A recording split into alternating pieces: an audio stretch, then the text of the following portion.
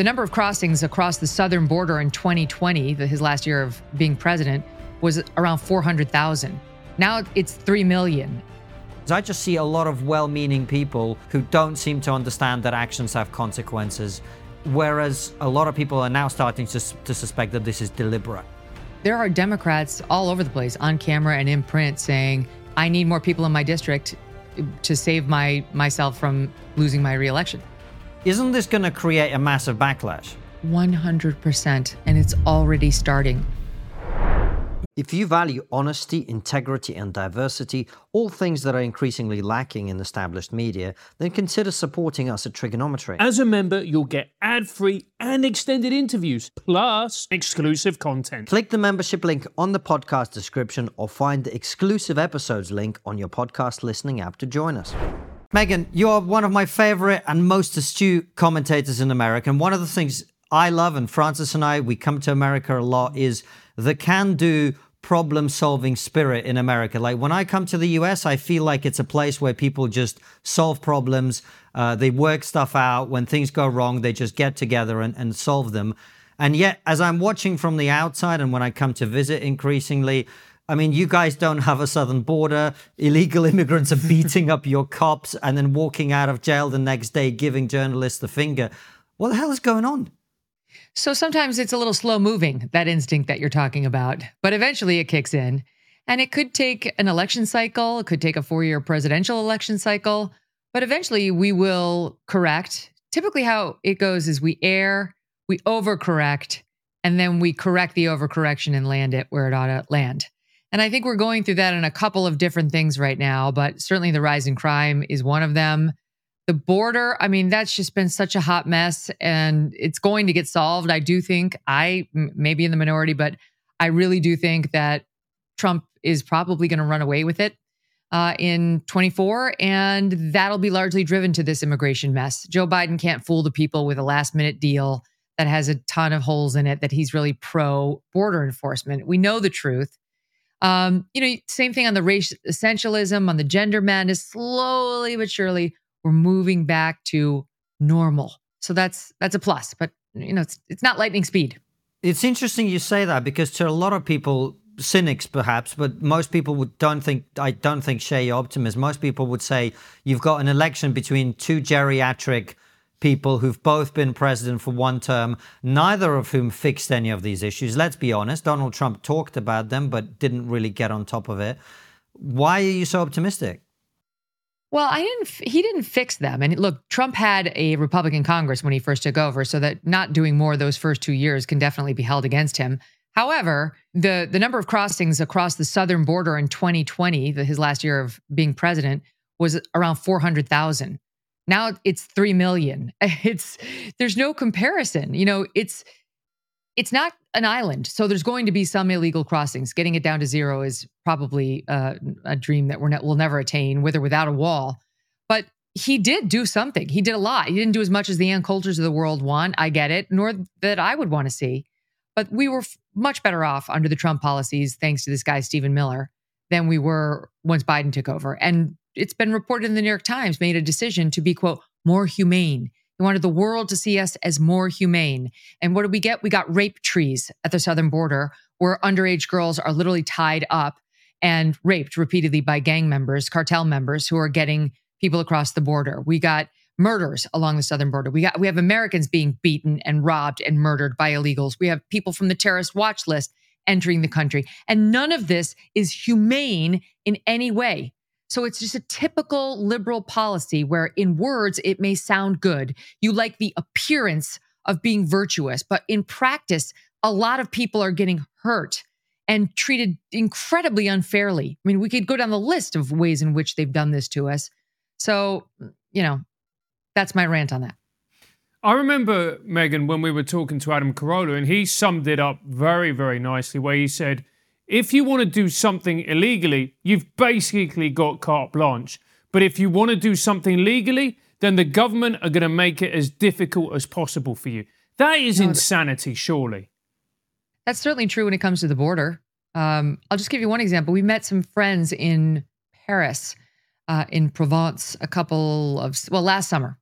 and they wanted to come over to visit with their children. And they're really hoping to get a job here. What they'd really like is to move to the United States and work here. And the guy is a chef. He cooks for a living. They live very modestly in France. And, I said, you know what?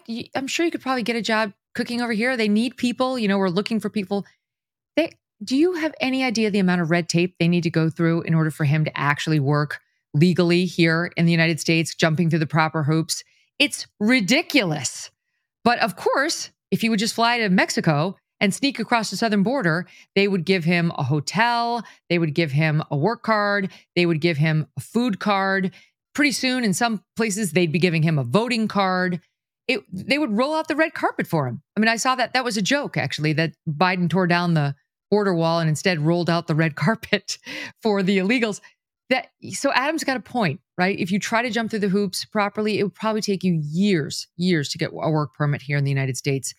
But right now, we've got Democrat governors in at least 2 or 3 states pushing to expedite the process for the illegals who broke all the rules.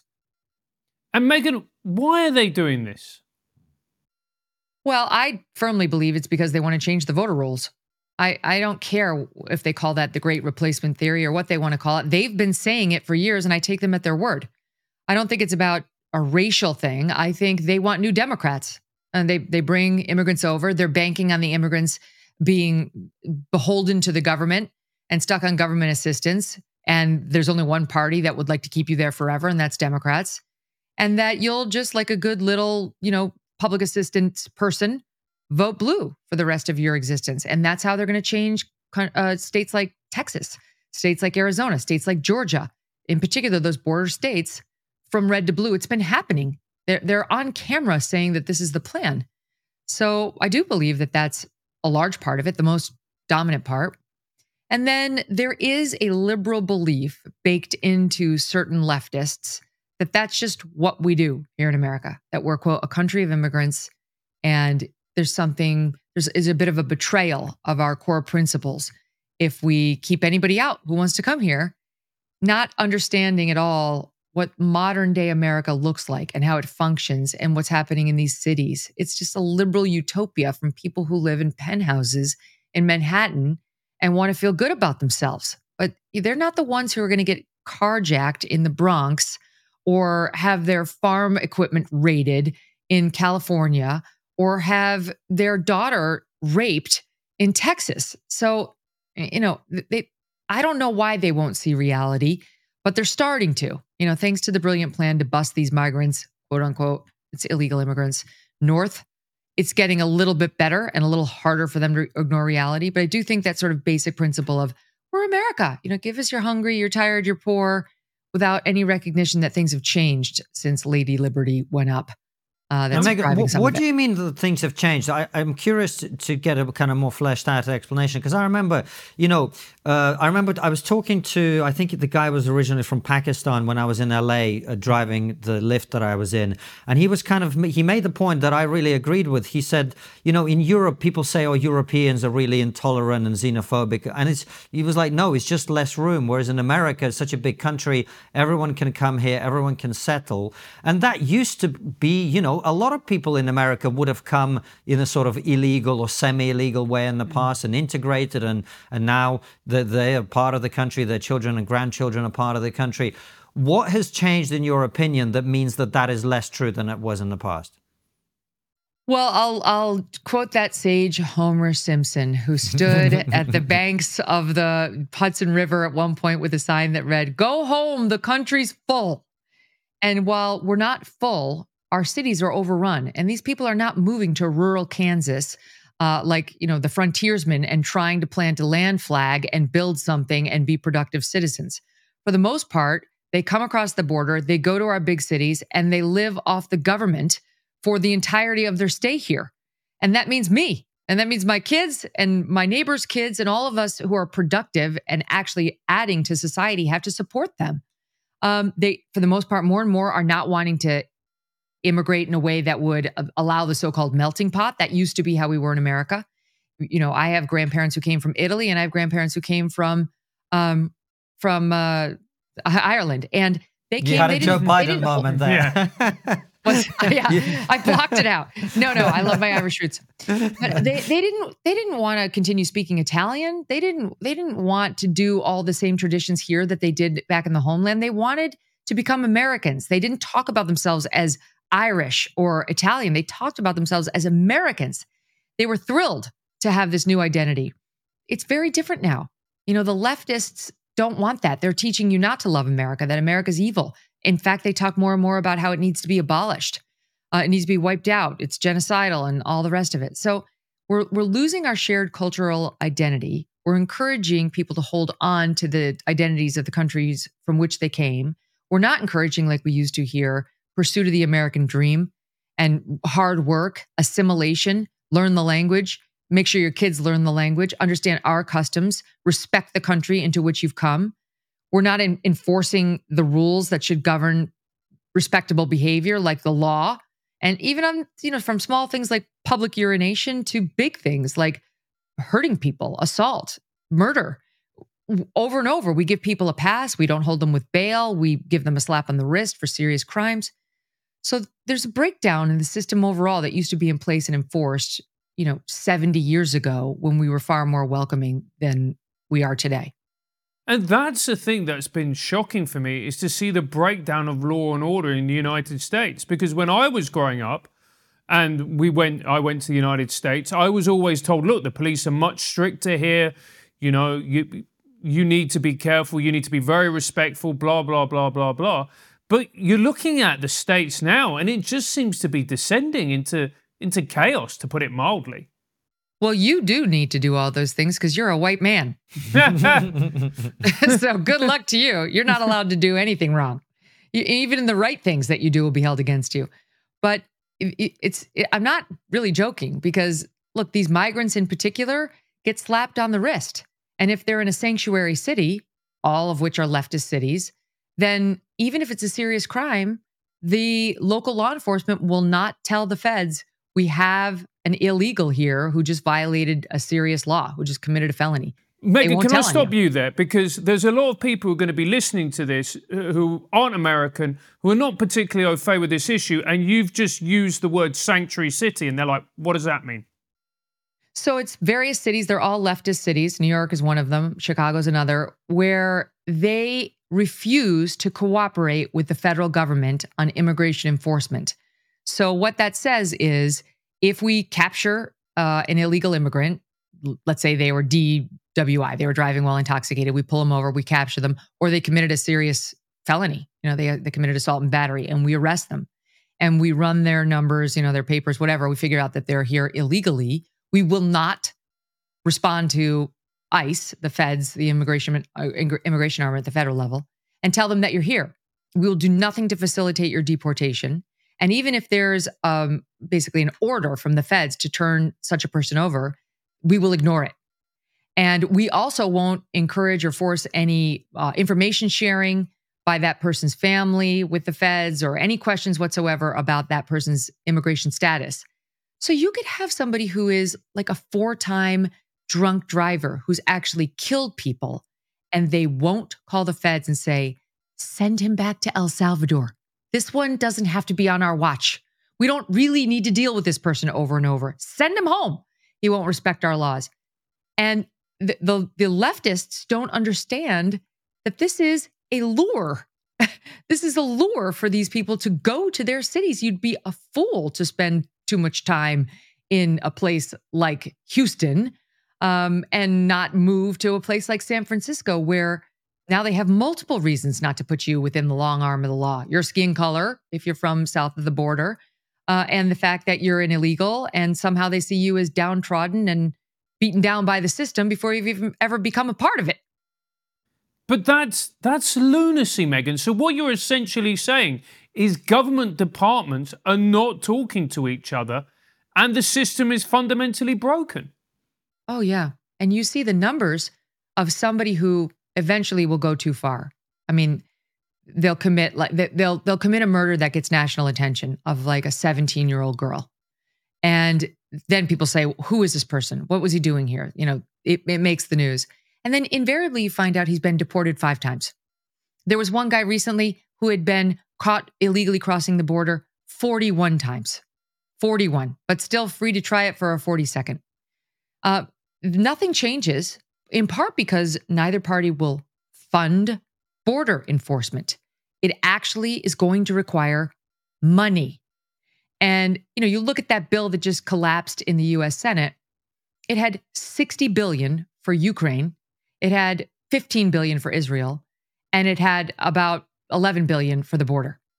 Here, right? It's why is Ukraine getting 60 and we're getting a fraction of that for our border, and we're supposed to celebrate it like it's a big win?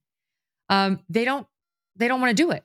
I just had a long conversation the other day with Paul Murray of Sky News Australia. Great guy. And we were talking about what they do in Australia. Now that's an island, so it's a little easier. You don't have a porous southern border where people can just flood across, but they do have a problem with Indonesia, some in China, trying to get in Australia. And they have full-time military patrols up and down the coast that is most vulnerable. And they make sure that their Navy and from the air, they spot any boats coming in. Good luck getting into Australia as an illegal. If they capture you, if they see your boat, they'll stop you. They'll keep you on one of a couple islands offshore in a facility that's not great. It's like they try to make it humane, but it's not the Four Seasons. And it's a place that you'd really like to get out of. You could be there for years, but you're not getting in. The solution is not come on into Australia and in 5 or 10 years come back for an asylum hearing. Oh, you missed it? Oh, well, bye. That's what we're doing. That's the most we do is say, could you make it back in 5, 7 years for an asylum hearing? And when they don't show up, we do nothing. So we have a lot to learn from our friends, over in Australia and elsewhere, if only we had the will and the financial resolve. Megyn, the thing that I find very strange, and I think you're absolutely right, that I actually don't think it is about money because, as you say, if there's 60 billion can be found for Ukraine, then there's money to be found in the system. It is a question of will. And what I find very strange is, and I quote all these people in my book, all of the people on the left, the Hillary Clintons, Nancy Pelosi's, Barack Obama's, they used to sound to the right of Donald Trump on immigration within my lifetime. My lifetime is not that long. I've been an adult for about 20 years. I remember it. In my lifetime, everybody on the left and everybody on the right used to agree that countries need borders, right? So that's where we come back to your idea that I've seen that a lot of people share, that this is about attempting to import more people who are going to vote for left-wing parties. And I guess I find it difficult to believe, but also easy to believe at the same time, because I can't imagine Joe Biden sitting in the Oval Office going, you know what, stand down, we don't need a border, let's get more Democrats in. But on the other hand, I can't think of other better explanations, so I'm kind of stuck in this limbo. What I see is there's been an ideological shift in the last 20 years. So what do you think the balance of those two things is? Because I just see a lot of well-meaning people who don't seem to understand that actions have consequences, whereas a lot of people are now starting to suspect that this is deliberate. How do you try and work out which is which and which is more influential? Well, as I've said, there are Democrats all over the place on camera and in print saying, I need more people in my district to save myself from losing my reelection. I need an influx of people who are going to vote my way or population that says that they're Democrats in order for me to maintain my seat. So they see it as a plus and a smart move politically. And by the way, just look at how the Biden administration treats immigrants from Cuba. If you want to ask yourself whether this is ideological or not, those people tend to vote Republican when they come and assimilate and become American citizens. Very harsh on immigrants from Cuba. They're not interested in helping the Cubans. But, from these other countries where you're just going to get hooked on government assistance, it's a very different attitude. So I really do think it's largely political. But of course, you're not wrong that now there really is a hierarchy with the Democrats, not all of them, but the leftists, when it comes to skin color. And if you are anything, any shade darker than lily white, you've got a role in the destitution derby that the Democrats pay attention to. They just assume you're downtrodden, you're on their list of oppressed, and they've got some making up to you to do. So it could be, in kindergarten schools here in America. It could be at the college level with the affirmative action program that was just struck down, but they're finding ways around. And it could be if you're an illegal immigrant who just sneaked across the border just to save yourself from a downtrodden economy. I swear that's all it is. Okay, that's wonderful. You have no right to be here. There's a way of getting in if that's what you're fleeing, economic insecurity. That's not a cause for asylum. But they don't care because on their list of hierarchy, you are now at the top and we've somehow wronged you just by skin color. And they've got, in the Robin DiAngelo mode of thinking of things, to begin the conversation with an apology and end the conversation with an apology. And their behavior reflects that. Megyn, when you talked about the overcorrection earlier, aren't you basically saying that actually this policy is going to be suicidal for the Democrats? Because I'm guessing for every illegal you import, there are going to be 2 Americans who are like, this isn't what we voted for. We're going to vote for Donald Trump or the Republican candidate at the next election. Isn't this going to create a massive backlash? 100%. And it's already starting. I've been covering elections for a long time. And immigration is always one of the top 2 or 3 issues for Republicans. Always. 12, 15 years ago, terror was up there too. No longer. Economy is usually number 1. Now, on the Dem side, immigration is more and more polling at number 2, right after the economy. Number 2 for the Dems. That's entirely due to the busing program and plane program that governors like Greg Abbott of Texas are using to bus these migrants north to other cities, including sanctuary cities, so that places like New York and Chicago and Philly and elsewhere are getting a taste of their own medicine. And it's not just the Republican governors. Joe Biden is putting them on planes and flying them to a place like Westchester, New York, which is steps from where I am, in the middle of the night. He just doesn't want people to know he's doing it. But he understands he's got to put them somewhere. And what's happening is, on paper, it's one thing to say, poor Texans, but Texas is pretty big and I live up here in beautiful Tony, New York City, and I don't really, it's somebody else's problem. I'm just going to feel bad for the migrants and it's someone else's problem. Now you're having stories every day of those kids in Brooklyn who were kicked out of their school, did not get to go to school because they had to house illegals there. The kids in, I think it was Chicago, or maybe it was Philly, trying to remember, but whose rec center, or their recreational center, which had been built by the town for at-risk youth, these are like inner city kids who have nothing to do but go to the rec center. And if they get kicked out of the rec center, they're probably not doing anything great on the street. Closed down because the migrants had to be in there. Or the videotape that went viral of the migrants, illegal migrants, beating the hell out of 2 New York City cops, kicking them in the face, kicking them in the stomach, severely hurting them as they were down on the ground, not letting up. And then when they got released immediately with no bail, flipping the double bird to the cameras as they walked out, having flouted the system. And then they fled.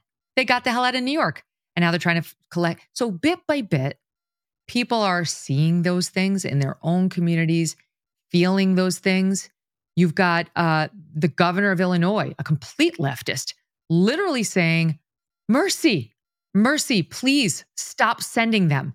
You've got the New York City mayor saying, I've never been so scared in my life. I don't know how this ends. We can't handle it. The city's facing collapse if this keeps going. Never in my life have I had a problem that I did not see an ending to. I don't see an ending to this. This issue will destroy New York City. 110,000 migrants.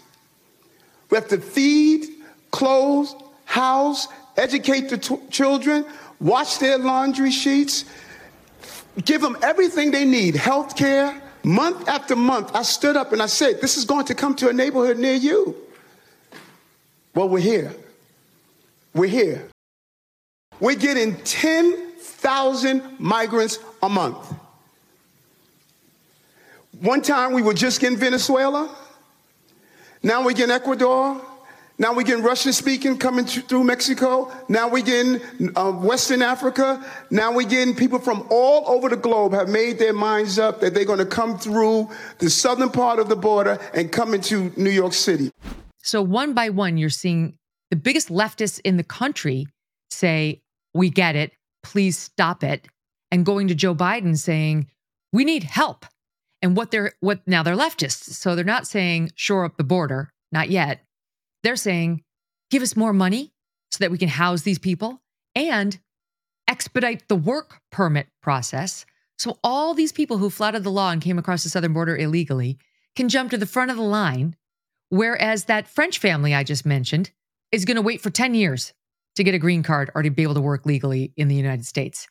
All of which is to say that people are feeling it in the blue cities now, both at the government level and at the citizenry level. And it is going to change how Joe Biden behaves, even if he wins re-election. Megyn, I'm someone whose family comes from one of those countries, the migrant countries. My mother's from Venezuela. We've got one of the largest migrant populations in the world. I have family members who have had to flee Venezuela because they were journalists and they criticized Maduro's regime. But even I understand that there needs to be checks and balances when it comes to immigration. You can't literally open the door and say to a country like Venezuela, anyone can come in. That's just not workable.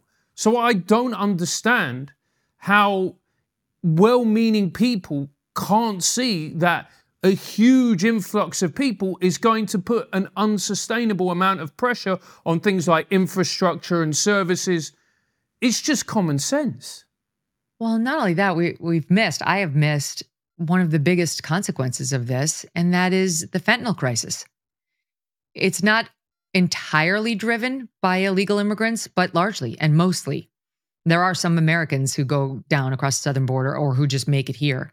But illegal migrants are without question bringing boatloads of fentanyl across the southern border. The cartels send them over. The cartels get the fentanyl from the Chinese and they put it in the pills and then they come over here. And we had a big hearing on Capitol Hill last week with the tech executives from Snapchat, from X, from Facebook /Insta, Mark Zuckerberg. And one of the lines of inquiry was, these kids are using your products, your social media apps, to get drugs delivered to their doorstep in the middle of the night, the middle of the day. And one pill can kill.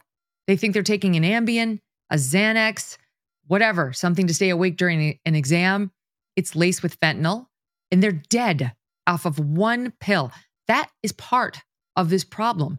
And so, if you are living, I live in what's called a super zip, right? Like it's a very wealthy town. These people don't think this is ever going to be a problem for them, right? They think this is somebody else's issue. You know what? It's going to become a problem for these people in the super zip. Their kid's going to go off to college and try one of those pills and die. Like, if we don't do something about this open border and the fentanyl crisis that comes with it, which is largely related, it's two separate things, but they're related, it's going to hit every community. We're already seeing more people deaths from fentanyl per year in this country than we were having during the opioid crisis, that we were having during the crack cocaine crisis. And that goes across class, across race.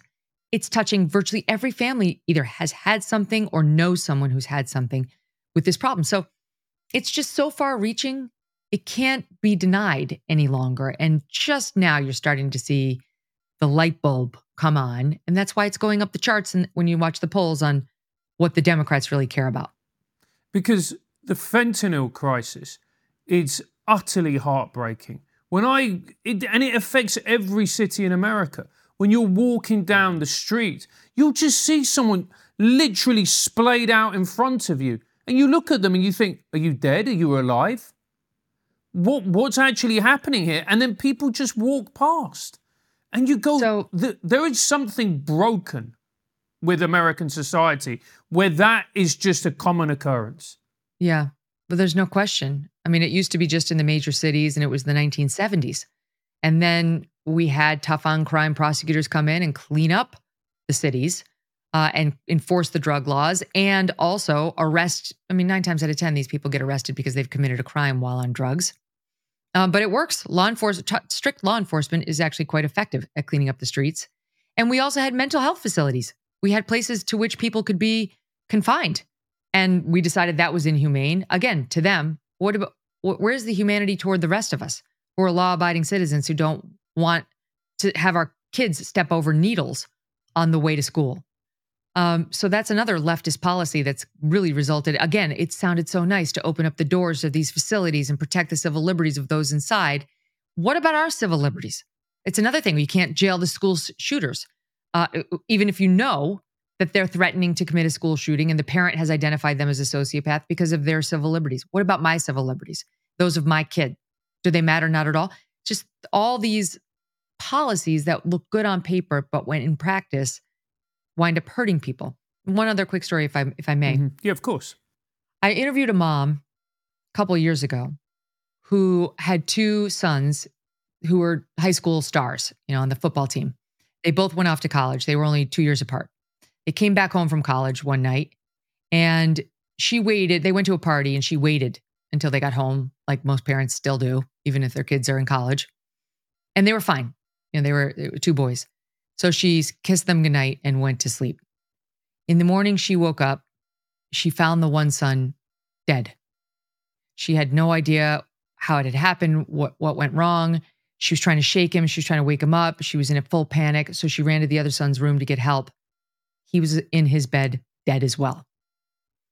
Both boys had called somebody or used the internet to get a delivery of pills, something that they thought was harmless, not some OD. They weren't looking to do hard coke. It was something they thought was mild. And they were both laced with fentanyl. Both of her children were dead overnight after having come home stone sober. That's the kind of thing we're going to see more and more and more of it. And so I'm not going to say those kids made a good decision, in trying a pill or ordering a pill from the internet, what have you. But there's no excuse for us to be accepting the people across the southern border who are delivering that poison to our young people. It used to be maybe you had some bad pot and you'd be on like an extended trip that might not be great. Now you're dead within moments. This woman's whole family wiped out in seconds. So it's not sustainable, for all the reasons that we've been discussing. Yeah, and there are a lot of people have been saying that about the cocaine in New York. Now, you can say you shouldn't take cocaine and whatever else, but people are going to do it. But you just can't have people taking what they see as a drug and then just wiping out schools of people in one night. And we just interviewed, actually, a guy called Michael Francis, who's a former... Yeah, I know him. You know Michael. Yeah, former mob guy. And he talked about, I think it was his son-in-law, his daughter's boyfriend, who took an Adderall to work on used to edit video for him, and again, dropped dead on the floor. So this is absolutely crazy. But Megyn, we've taken you down a very dark and negative and pessimistic direction. That's because we're British. That's what we do. Trying to be a little bit more American about it. You talked about the pushback. One of the things I've been really enthused about in the early days of 2024 is what I see is the beginning of the demolition of the DEI bureaucracy. The idea you've been talking about a race hierarchy, these people are to be given special treatment over these people, and it's been institutionalized in education and employment and government in all sorts of different ways. It feels to me, with what happened with Claudine Gay at Harvard, with what happened with affirmative action, that we are starting to finally realize that this is just a new form of racism that we have to reject if we're going to fulfill that beautiful dream of people being treated on the content of their character. How do you think it goes from here? Yeah, I agree. We've turned that aircraft carrier around, and it's just going to take some time for the steam in the other direction to get going. But we've turned it. It's people get it now. I do think the Claudine Gay controversy was, one of the death knells that was needed to DEI. And honestly, just the anti-Semitism on campus in the wake of the Israel attack. Very powerful leftist Americans finally woke up and said, what the hell's happening? Why are people, praising this? How can they not see this as terror? Why are they all over Snapchat praising Osama bin Laden? He's got some really good ideas. That's what was happening. So it got people's attention in a way that was important to stopping this craziness. But I'll tell you, to me, my favorite incident that shows this happened just the other week. Mark Cuban, who owned the Dallas Mavericks basketball team. he came on my show when I first launched this show back in September of 2020 and lectured me for an hour about how important civil rights are, BLM. Yeah, go civil rights, go BLM. America's problematic. Can't be afraid to speak out. Then we got to the part of the interview where we talked about his support of China and all the millions he's taking from China and the NBA's taking of China. And he went oddly silent. Suddenly he wasn't a champion any longer of the very things he'd lectured me on, because it's fine to criticize the United States as terrible, but when you're getting hundreds of millions from the Chinese, I guess it's different. So Mark Cuban's out there still lecturing us all about DEI. It's very, very important to have representation inside an organization. And I'm not going to say it's the deciding factor, but sure, a person's race, their skin color, their gender, that definitely could be the tipping point, that votes in their favor when I'm hiring someone. And by the way, the CEO of the Mavericks, who worked for him, is on camera saying exactly the same, that she came in, saw a disparity, too many whites, and made big changes, and now they're 50% minority and women. Guess what? That's illegal. It's completely illegal. I used to practice law for 10 years, and I did a lot of this kind of work. The federal anti-discrimination laws do not allow the discrimination on the basis of race or gender in order to help whites or blacks. That's just the way it is. You can't do it because you say, well, we want more of the downtrodden. We want more of the historically oppressed. We want more Native Americans. We just really want this one group that we don't have enough of. And that's lovely, but you're not allowed to even consider it at all. And the most beautiful part of the story was, as he's owning it, trying to show you what a virtuous person he is, one of the commissioners of the EEOC, which is the federal organization that enforces employment laws like this, weighed in on X saying, yo, Mark Cuban, EEOC commissioner here, what you're doing is against the law. No, it can't be a little factor. It can't be a big factor. It can't be any factor at all. And she made the point that what just happened on college campuses, striking down affirmative action, only brings a college exception to that rule into line with the rule that's been present in employment for over 50 years. So people are like, oh, they forget this is unlawful. What Ibram X. Kendi is telling us to do, correct past discrimination with present discrimination, is illegal in education, and it's definitely illegal in hiring. And if you happen to be a white man or someone who doesn't get the promotion, and you can tell it's because a less qualified candidate got it thanks to skin color, thanks to heritage, thanks to gender, sue. File a lawsuit. That's really what we listen to over here in America, the lawyers. And Megyn, the bit you obviously make a brilliant point, and I completely agree with it. But I think the bit sometimes that we miss, and we ought to emphasize too, is I don't know you that well, so I don't know if you've had this experience. But I'm guessing, as a woman in your profession, you've probably been told, "Oh, you know what? We actually need a woman for this board, or we need a woman for this." And you've been offered things occasionally. I know female friends of mine in similar positions to yours who just feel so demeaned because they are talented and skilled and hardworking, and they are where they are on merit. And yet they're being put or offered things simply because of their sex. And it's just so demeaning to the person who is getting that advantage in many situations. Oh, yeah. I mean, I remember when I was at Fox News and Barack Obama was the president, they were going to have National Women's Day at the White House, and they were inviting all these top female reporters to go to the White House and, ask a question or two of Barack Obama. And I said, you know what? I will go when you just want a great journalist at the White House. I'm not going because of my lady parts. It is insulting. It's ridiculous. And honestly, like, people do it to this day, even the ones who mean it as a compliment. I was at some seminar and they said something like, one of the highest paid female journalists in the country. And I looked at them and I said, you don't have to say female. And I honestly, I didn't mean it as swagger, it is a little swagger, but I meant it as just stop that nonsense. I don't want that qualifier in anything. If I don't get there, if I don't get to the top in anything I'm doing, irrespective of the female thing, then don't name me. And if I do get to the top, then don't say female. It's a diminishment. It doesn't make me feel good in any way.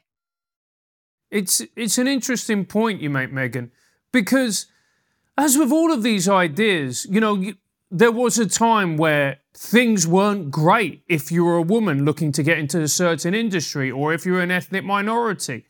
But I think we can all agree that things are much better than than how they used to be. Like I imagine when you started out in your career, you were faced probably with quite a bit of sexism. Oh yeah. I mean, sure. I graduated from law school in 1995, and even those summer internships I did from 92 to 95 they were interesting, these sort of old school lawyers. Honestly, it was like I have to say most of the time I laughed at it. And then I started practicing law, and I was the only female lawyer in an all-male lawyer office. And there was a senior partner who was much, much older, and he kept asking me to copy cases for him. And that wasn't my job. My job was to read cases and analyze them and represent clients. You had the paralegal copies the cases, and he did not ask the male lawyers to copy the cases for him. And so I just resolved, I was only 24, 25 years old. I said, the next time he asks me to copy one of those cases, I'm going to say something. And sure enough, he did it. And I went into his office and I said, if you want me to copy a case for you so that we can discuss it and we can strategize over how it folds into our case or our brief, I'm happy to do that.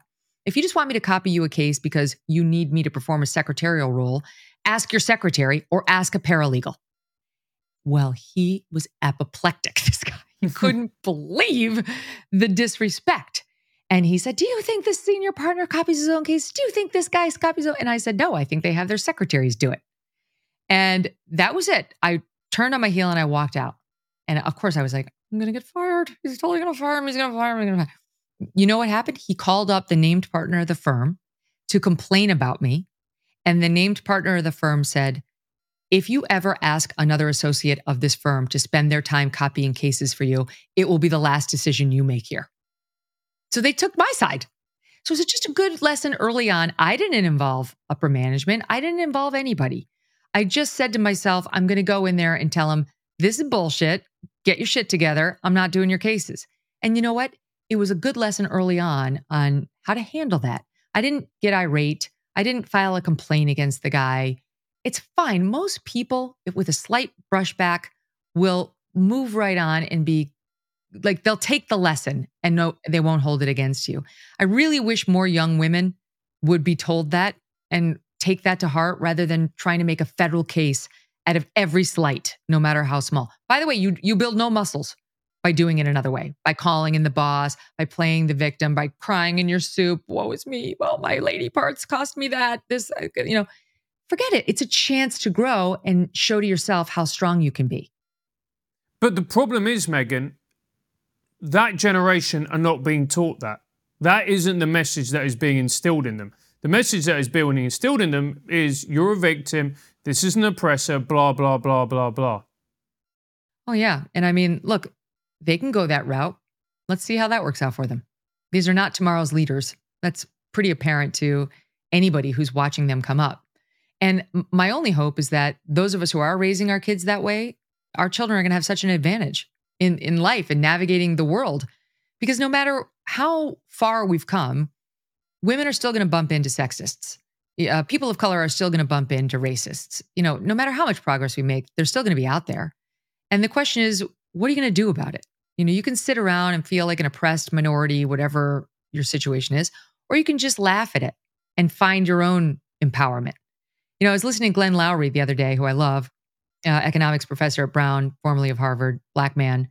And he was applauding the affirmative action decision and saying his feeling when he sees affirmative action is, how dare you rob me of my dignity? How dare you rob me of my dignity and make me have to wrestle with other people's doubts about how I got here? I was a brilliant kid. A little bit like the Matt Damon character in Good Will Hunting. I was a working class kid. I didn't have a lot of polish, but I had real sharp smarts. My life took a various turn. I was a father at 18 and at 19 and at 21 and dropped out of college and whatnot. And I bounced around community college, got discovered like Matt Damon in the movie. Ended up at Northwestern University where I was a wizard. I was taking the PhD level courses in these technical subjects and acing them. went to MIT, where I was at the top of my class. Again, forgive this, but I want you to try to understand the point. So my genius, yes, I said it, my gift, my extraordinary abilities were what carried me forward, notwithstanding the vicissitudes of racism and discrimination in America. To have that minimized by somebody presuming that, oh, you didn't get to MIT without affirmative action. And it's actually true. I didn't get to MIT without affirmative action, because every Black person is going to be the beneficiary of affirmative action, whether they ask for it, need it, or not. MIT had 3 positions set aside in its entering class, and those 3 were to be Black students of the greatest promise. I was one of them in the year that I came in, even though I didn't need to be in that box in order to get in, because I had A's in everything. In the PhD level courses I was taking at Northwestern, my professors were writing letters saying that I was the best student they'd ever seen, because I was. Again, I ask for your forbearance as I toot my own horn here. God damn it. Don't dishonor my amazing achievement by chalking it up to favoritism. I resent it. I don't like it. I don't need it. I don't want it. That's not a political position. I'm defending my own dignity here. So you're going to call me a sellout because I'm defending my dignity? Fuck you. I mean, please, will you get your hands off of my dignity? Let me succeed or fail based upon my abilities. Don't patronize me, goddammit. That's how I feel too. It just, stop. Stop discriminating on the basis of race. Stop discriminating on the basis of gender to help or to hurt any particular group. And if you happen to find yourself in a position of being attacked for one of those reasons, try to pick yourself, dust yourself off, and move forward, move through it. If it's pervasive and you can't get past it without involving the lawyers, then you do that. But that should be the last instinct, not the first. Too many times now, people go out immediately and try to file a lawsuit. It's like I said, the thing with the case files and the guy, sometimes all they need is a polite brushback, and they're better and you're better. And that guy went on to become one of my best mentors at that firm. Wow, that's incredible. It's such a beautiful story. And I think it's a really important message for people to hear, especially young people. They don't hear it from many sources at the moment. And the point you made about your kids, by the way, it's, a lot of people, I have a young son and people, oh, it's such a hard time, young men this, young men that. It's not untrue. You've alluded to in the course of this conversation. I think there are a lot of people who've been openly discriminating against white men or straight white men with the most evil category that exists. However, the reality is, if you raise a generation of these people who think of themselves as victim and your child is not like that, they're actually going to clean up. And that's super exciting for people to hear that sort of attitude from someone in your position. Megyn, we're going to move to questions from our supporters that go on locals in a second. Okay. But I want to wrap up very quickly the main part of the interview. Very, very briefly, you talked about the election that's coming. I think it's clear now it's Trump versus Biden. Very, very clear. Is it wishful thinking, or are you that super confident that Trump is going to win? It's not about what I desire. It's about what I actually think will happen. It's not to say it's not a guarantee. I mean, the Democrats have a great get out the vote machine. The early mailing situation with the ballots is a huge advantage to them. Republicans very reluctant to take advantage of the change in voting rules that were put in place during COVID. And that's to their disadvantage if they really need to get on board the mail-in ballots, or, they're risking another election. I do think eventually they'll get there. And Trump's got some legal troubles that'll dominate some of the news cycle over the next 9 months. But things are looking up for Trump on that front.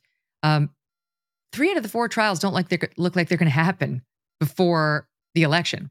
And the one that will likely happen is the most BS of them all. It's you paid off a porn star to not talk about your affair and you didn't document it on your company books as payoff to porn star, which, okay, maybe he'll be convicted. No one's going to care. And by the way, that one doesn't carry jail time. So he's kind of delayed all of these trials with motion practice to the point where I don't think they're going to be the big albatross around his neck that the Dems hoped. There's one that could still go. It's not a guarantee, but Trump's on his way to pulling an inside straight here on that. Biden, all he needs is one fall, and it's over. That's it. And even at this point, Trump's got I think it's a 22 point advantage over Biden on the economy, 35 point advantage on him over immigration.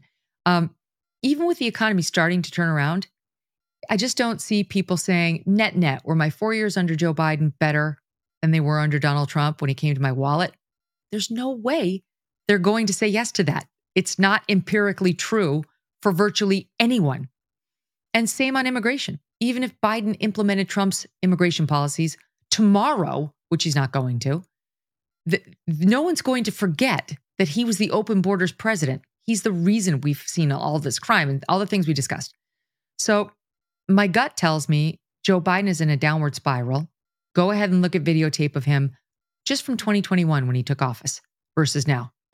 Many centuries ago, St. Augustine, a saint of my church, wrote that a people was a multitude defined by the common objects of their love. Defined by the common objects of their love. What are the common objects we as Americans love that define us as Americans? I think we know. Opportunity, security, liberty, dignity, respect, honor, and yes, the truth. Right after I was elected, I went to what they call a G7 meeting, all the NATO leaders. It was in the south of England. And I sat down and I said, America's back. And Mitterrand from France looked at me and said, you know, how long are you back for? And you tell me how he's going to look even 9 months from now and ask people to give him another 4 years. I don't think people are ready to do it. And Trump, even though he's had a couple of those memory problems himself, is still vibrant. He is robust. He's feisty. And the thing about Trump is he's charming. He's totally charming. He's funny. He's self-deprecating. He's entertaining to watch. He goes in front of the camera lens. It's like crack for people. They can't tune away. That's why he's right. He's a ratings machine. The numbers go whenever you put him on TV. Those two dynamics against each other, real world, I just think are going to inure to his benefit. And I would definitely bet on him winning. Megyn, it's been an absolute pleasure. Thank you so much for coming on the show. The final question is always, what's the one thing we're not talking about as a society that we really should be? Oh boy, I love it when you guys ask me this. I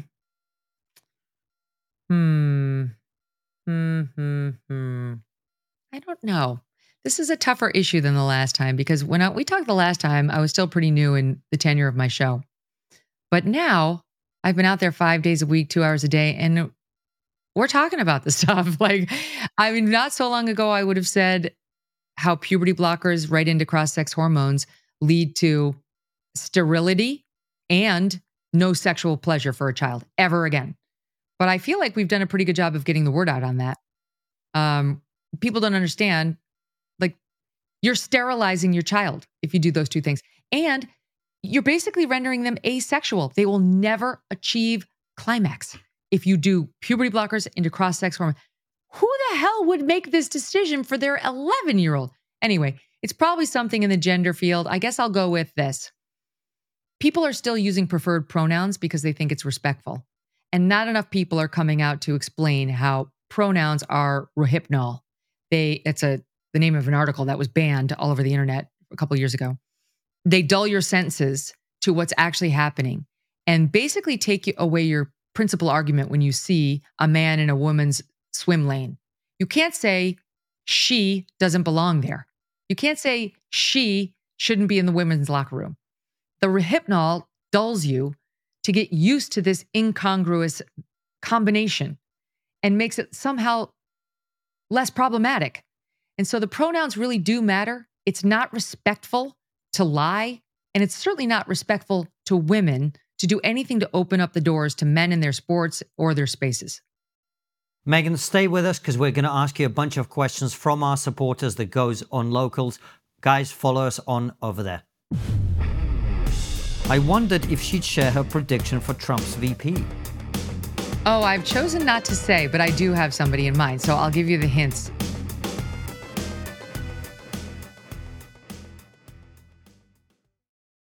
Before you go, consider joining our exclusive member feed. As a member, you'll get ad-free and extended interviews. Click the membership link in the podcast description or find the exclusive episodes link on your podcast listening app to join us.